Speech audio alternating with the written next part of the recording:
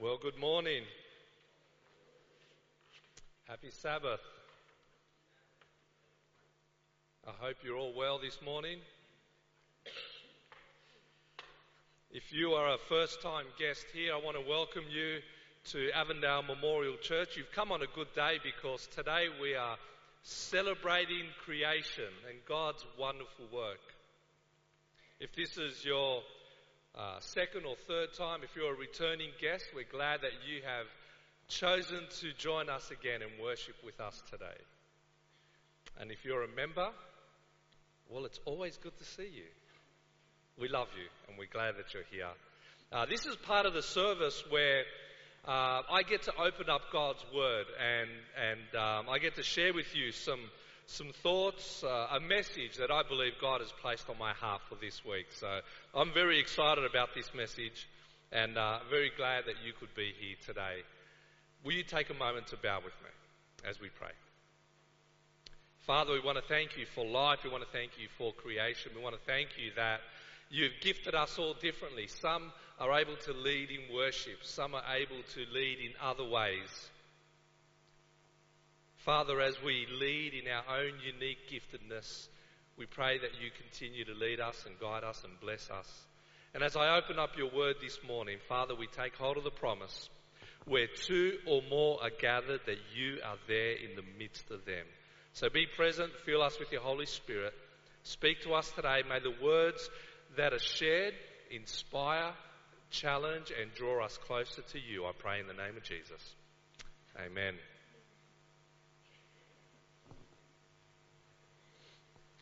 On the western exterior wall of the old Briar Hall of the former Chemistry and Geology building at Wheaton College, the words of Genesis 1:1 were inscribed.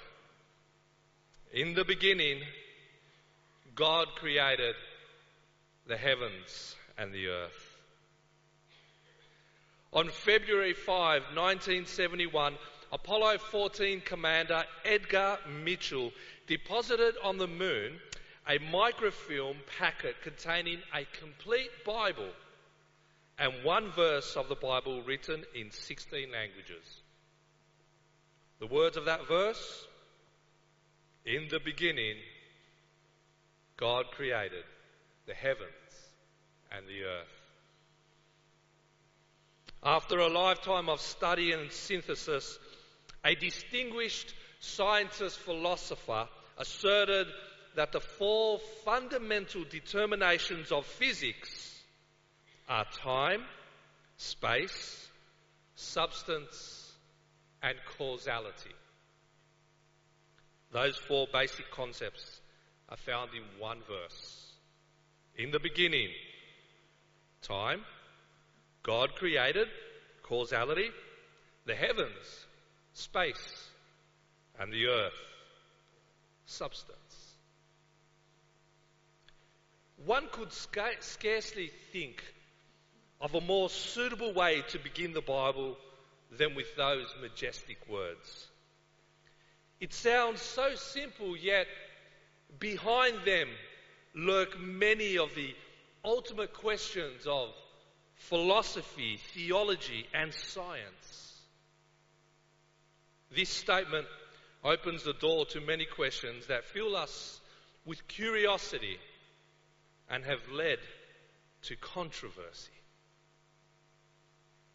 Yet the Bible account is simple. At the creative command of God, the heavens and the earth, the sea and all that is in them, appeared instantly.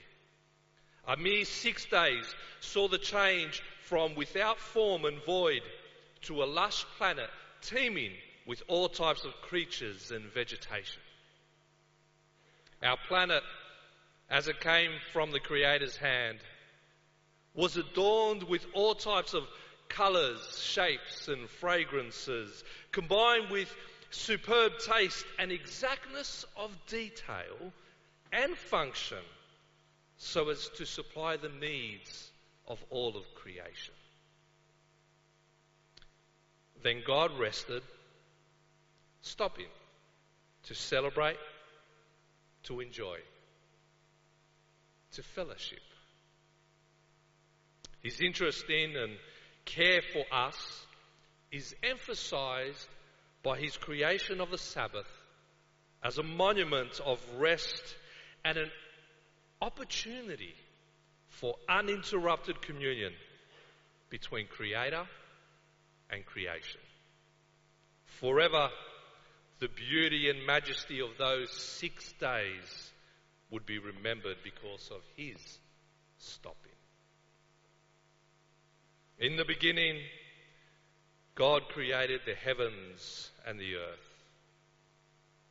These words teach us that God is the creator of all that exists and that he brought the universe into being at a time so long ago that it staggers the imagination. No one knows for certain when the beginning was, and the Old Testament is far more interested in the fact of creation than in the time of creation. Genesis 1 records that the earth was shrouded with water and darkness, and on that first day, God separated the light from darkness, calling the light day and the darkness night. It was good. On day 2, God divided the waters, separating the atmosphere from the water clinging to the earth, making conditions suitable for life. It was good. On the 3rd day, God gathered the waters together into one place, establishing land and sea. Then God clothed the naked shores, hills and valleys. The land produced vegetation, plant bearing seed according to their kinds, and trees bearing fruit with seed in it according to their kind. It was good. On the 4th day, God established the sun, moon and stars for signs and seasons and for days and years. The sun was to govern the day, the moon the night. And it was good. God created the birds and marine life on the 5th day. He created them according to their kind, an indication that the creatures he fashioned would consistently reproduce after their own kinds. It was good. On the 6th day, God made the rest of the animal kingdom. He said, "Let the earth bring forth the living creature according to its kind, cattle and creeping thing and beast of the earth, each according to its kind." And it was good. By the word of the Lord, the psalmist wrote, "The heavens were made and all the host of them by the breath of his mouth." That's Psalm 33:6. The words of Genesis repeating the pattern, God said and it was so, God said and it was so, God said and it was so, introduce the dynamic divine command responsible for the majestic events of those 6 days of creation and teach us that God's word is reliable. When he speaks, things happen. Each command came charged with a creative energy that transformed the planet without form and void and covered in darkness into a paradise. For he spoke and it was done. He commanded and it stood fast. Then, as the crowning act of creation, God made man in his own image. In the image of God he created him, male and female he created them. Then God saw everything he had created, and indeed it was very good. Humanity was different. God didn't simply speak us into existence like the rest of creation. No. He took the time to form us from the dust of the earth with his own hands and to come down to us, breathing in us the breath of life. The cosmos functions as it was designed to function, and it was good.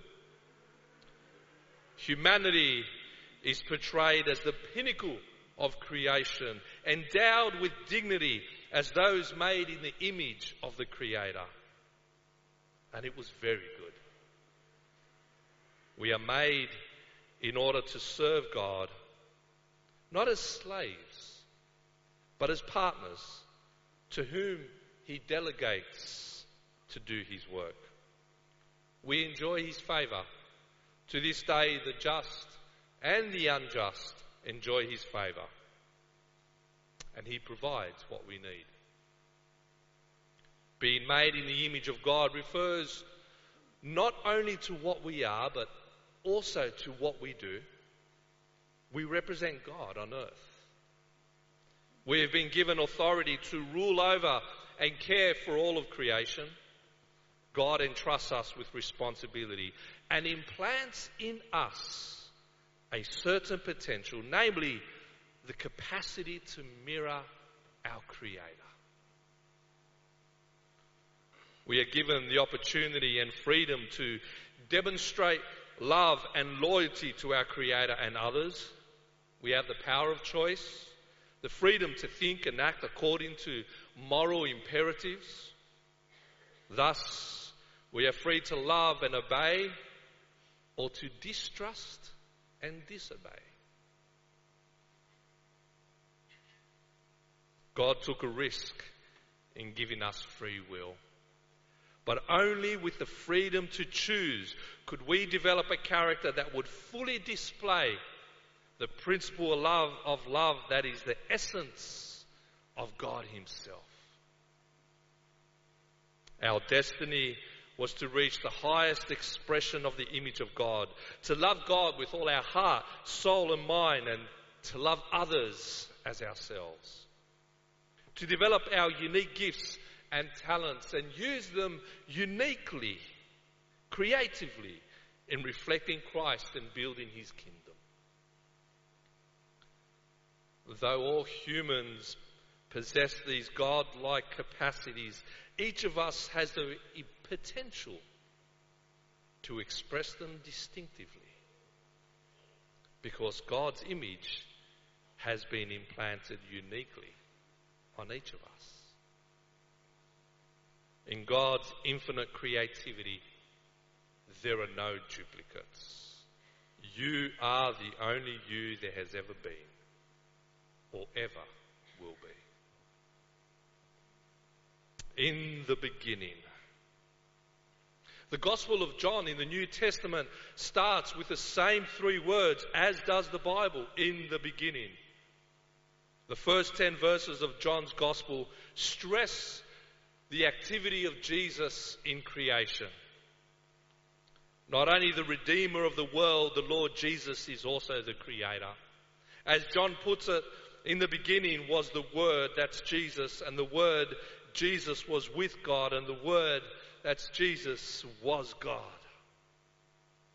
And Paul in his letter to the Colossians writes, "For by Him," speaking of Jesus, "all things were created that are in heaven and that are on earth, visible and invisible, whether thrones or dominions or principalities or powers, all things were created through Him and for Him. And He, Jesus, is before all things, and in Him all things consist." Although our finite minds struggle to completely understand such matters as the Godhead, the first verse of Genesis itself provides us with a helpful clue. It tells us that God created. The noun God is plural in the Hebrew, but the verb created is singular. And further study clearly teaches that God is one, and at the same time teaches that God exists as three co-equal, co-eternal beings. And it is clear that all three were present in the creation at the beginning. God made everything, with one exception: Himself. Everything else has had a beginning, but He has always been. There has never been a time when He has not been, and no conditions whatsoever are placed on His existence. The God who made the world and everything in it is not served by human hands as if he needed anything, because he himself gives all men life and breath and everything else. That's Acts 17:24 and 25. Although we are totally dependent on him for every breath we take, he is absolutely independent of the universe he created. But the world was not always as it is today. Something went wrong. Sin entered the world, and as a result, death followed. The chaos of sin and the struggle to survive were not part of the original picture. God's initial work dispelled the chaos and brought everything into perfect order and equilibrium. But the entrance of sin in this world reversed the initial creation order and created disorder, affecting humanity and all of creation. Further disorder becomes evident in chapter 4 of Genesis, when Adam and Eve's family is torn apart by the first human death, when Cain murders his brother Abel. And here in chapter 4, verse 9, we discover humanity's first question to God. God seeks Cain and asks him where his brother is. And Cain responds with the question, "I do not know, am I my brother's keeper?"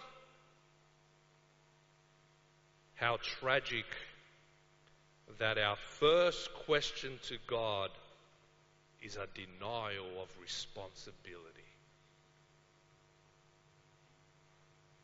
After that, humanity becomes more depraved and sinks further into sin. The creation account was intended to encourage us about who we are and where we came from, and its emphasis is oriented towards life rather than death. As Isaiah 45:18 comments, God did not create the earth to be empty, but formed it to be inhabited.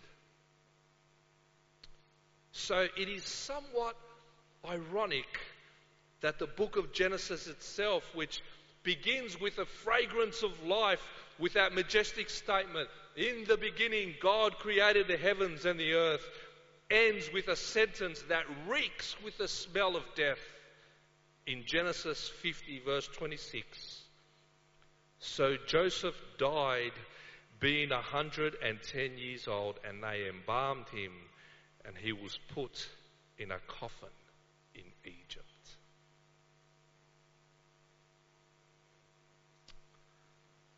But God is not distant or inaccessible.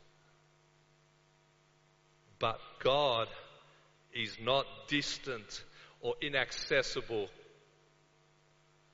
The corruption of the cosmos that plagues humanity does not testify to his inability to harness chaos or to any inadequacy in his person or power.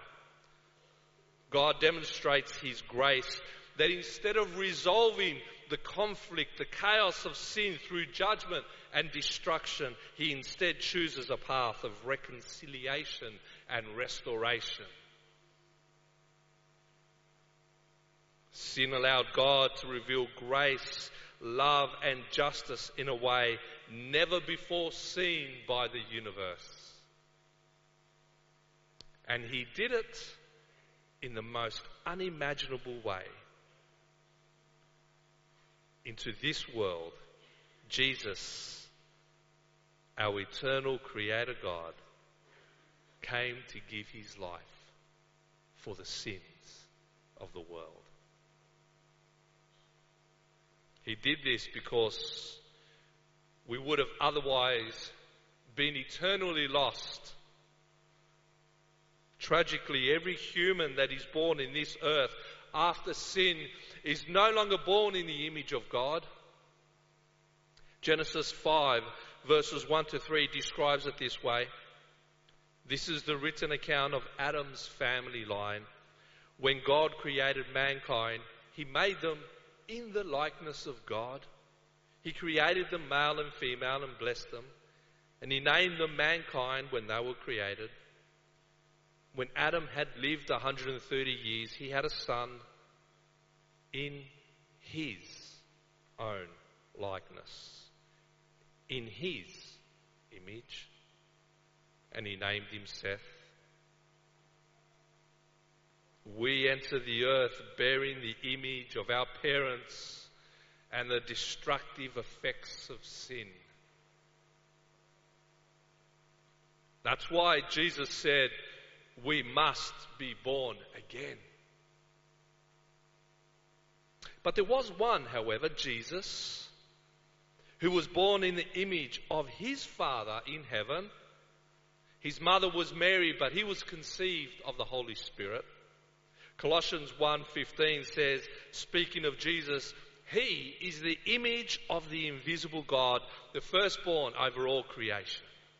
And in Hebrews chapter 1, verses 1 to 4, it writes, God, who at various times and in various ways spoke in time past to the fathers by the prophets, has in these last days spoken to us by his Son, whom he has appointed heir of all things, through whom also he made the worlds, who, being the brightness of his glory and the express image of his person, and upholding all things by the word of his power, when he had by himself purged our sins, sat down at the right hand of the Majesty on high, having become so much better than the angels, as he has by inheritance obtained a more excellent name than they.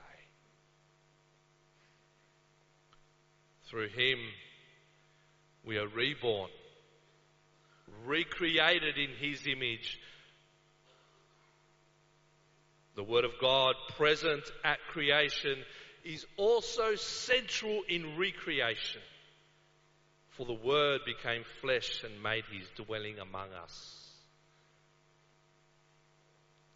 Jesus is the God of recreation just as much as he is the God of creation, because he took upon himself humanity, not for a while, but for eternity. He was tempted as we are, yet he did not sin. Jesus is able to recreate us because he has destroyed him who had the power of death, that is the devil, and released us from fear and bondage. Jesus is able to recreate us because he lives forever to intercede with God on our behalf and to send the Holy Spirit to change, equip, and empower us for ministry.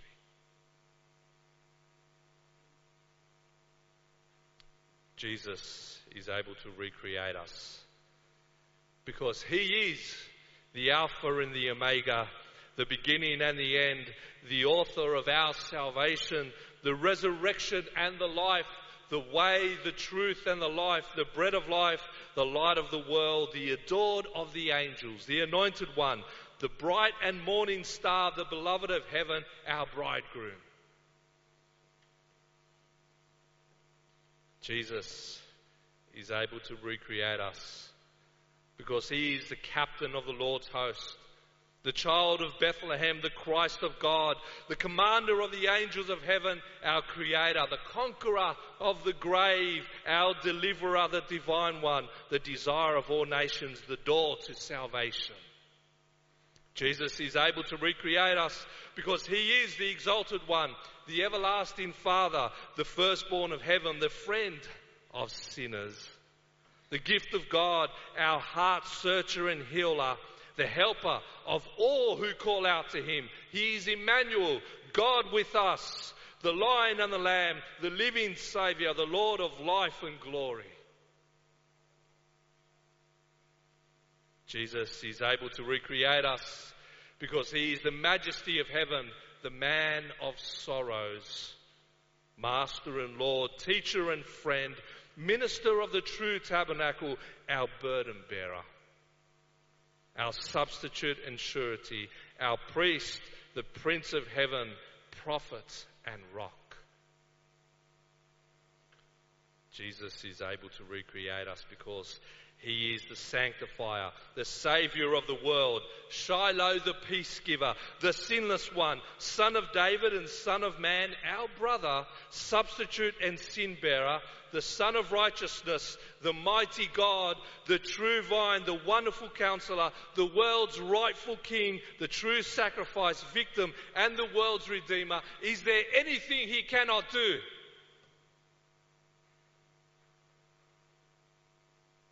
In the beginning,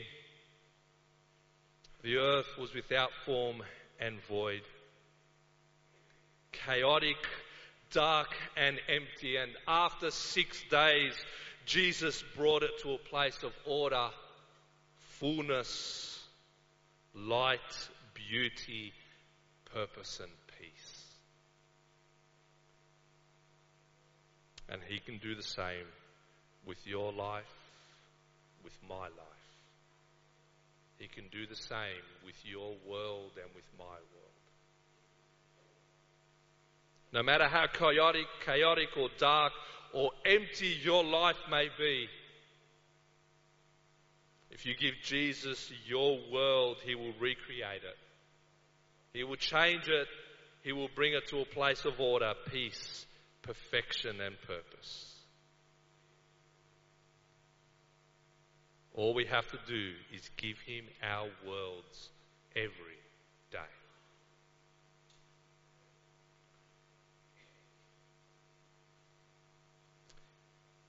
Together with Revelation, the last book of the Bible, Genesis forms a bracket that holds together the entire span of Scripture. Between paradise lost and paradise restored, the plan of salvation is developed, providing ever increasing specifics of this plan, and ultimately the manifestation of divine love and justice in the birth, life, death, resurrection and heavenly ministry of Jesus Christ. The first 3 chapters of the Bible, Genesis 1, 2 and 3, are mirrors of the last 3 chapters of the Bible, Revelation 20, 21 and 22. In Genesis 1 and 2, God creates a perfect world with perfect humans who enjoy a perfect relationship with Him. In chapter 3, the serpent infiltrates the garden and sin and death enter the world. As a result, chaos, darkness and emptiness re-enter the world.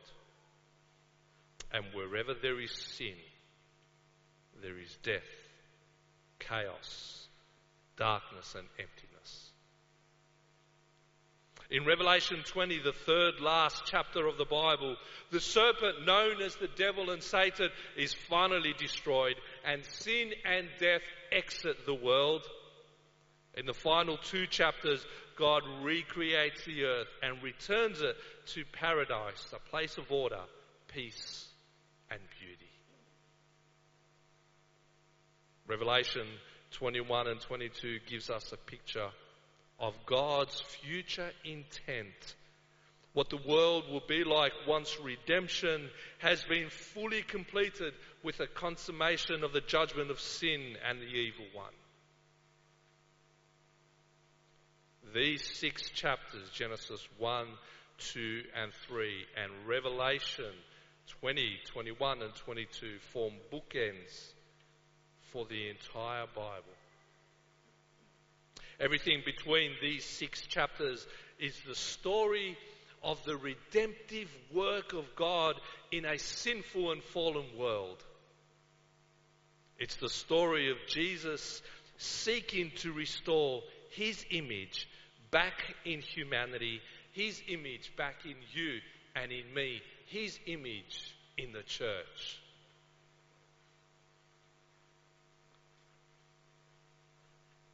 And we have a promise there that God will restore to right relationship that which was broken. Our future is in the hands of one who loves us and wants what is best for us. The great controversy between good and evil will finally come to an end. God will do all He says, and His word is trustworthy and reliable, because when He speaks, things happen.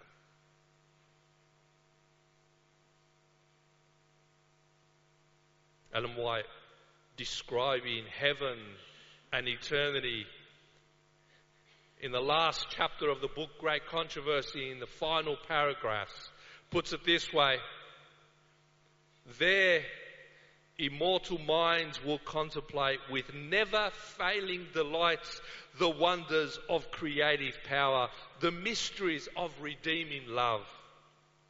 There will be no cruel, deceiving foe to tempt to forgetfulness of God. Every faculty will be developed, every capacity increased. The acquirement of knowledge will not weary the mind or exhaust the energies. The grandest enterprises may be carried forward, the loftiest aspirations reached, the highest ambitions realized, and still there will arise new heights to surmount, new wonders to admire, new truths to comprehend, fresh objects to call forth the powers of mind and soul and body. All the treasures of the universe will be open to the study of God's redeemed. And the years of eternity, as they roll, will bring richer and still more glorious revelations of God and of Christ. As knowledge is progressive, so will love, reverence, and happiness increase. The more men learn of God, the greater will be their admiration of His character. The great controversy is ended. Sin and sinners are no more. The entire universe is clean. One pulse of harmony and gladness beats throughout the vast creation. From Him who created all flow life and light and gladness throughout the realms of illimitable space. From the minutest atom to the greatest world, all things animate and inanimate, in their unshadowed beauty and perfect joy, declare that God is love. My question to you is, what's holding you back from giving Him your world and trusting Him today? God bless you.